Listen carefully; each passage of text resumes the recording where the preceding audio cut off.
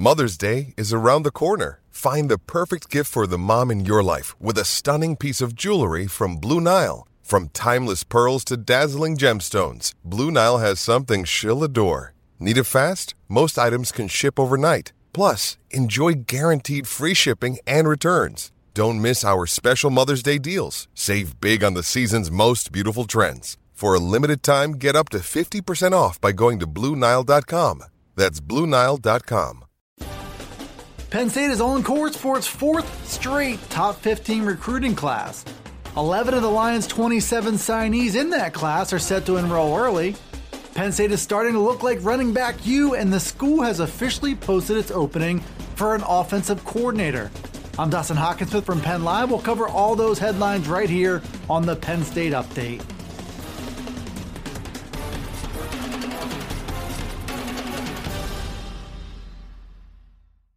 Penn State went a perfect 27 for 27 on Wednesday, signing all of its commitments in its 2020 recruiting class. The day moved quickly and predictably and gave Coach James Franklin exactly the kind of drama-free National Signing Day he talks about often. And at the end of the day, Penn State had the number 12 class in the country according to the 24/7 Sports Composite. If that holds up for the remainder of the cycle, it would mark the fourth straight top 15 class for the Lions. That streak hit an all-time high in 2018 with a class led by a trio of 5 stars in Micah Parsons, Justin Shorter, and Ricky Slade. The 2019 class also ranked number 12 in the country and featured a 5-star at the top in linebacker Brandon Smith. The 2020 class had high expectations for multiple 5 stars as well, but came up short in the recruitment of Julian Fleming and Brian Bressy. This class instead leans on depth and has more than a few guys who are candidates to be vastly underrated.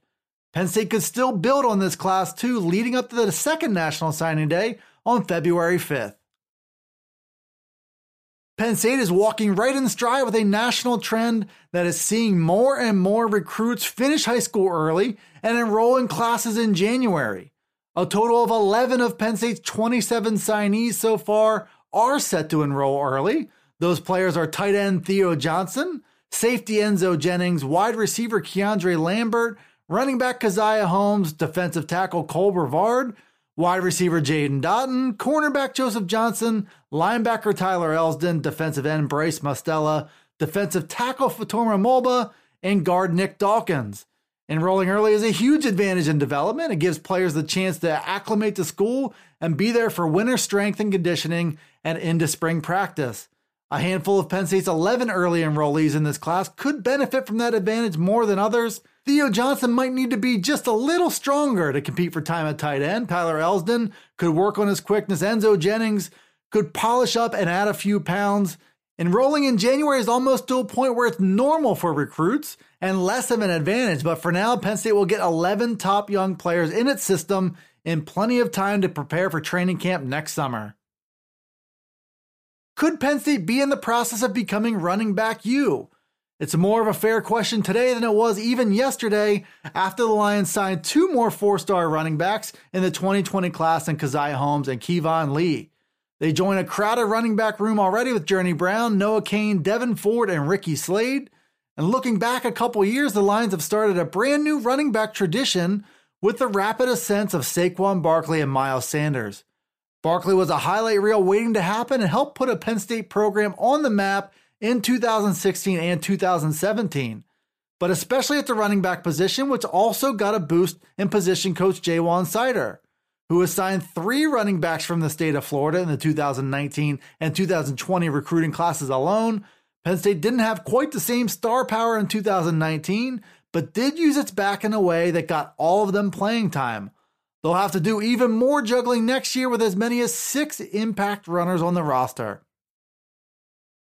If you're in the job market, Penn State could have the position for you. The posting for Penn State's open offensive coordinator job went live on Wednesday following the departure of Ricky Rahne to lead Old Dominion's program.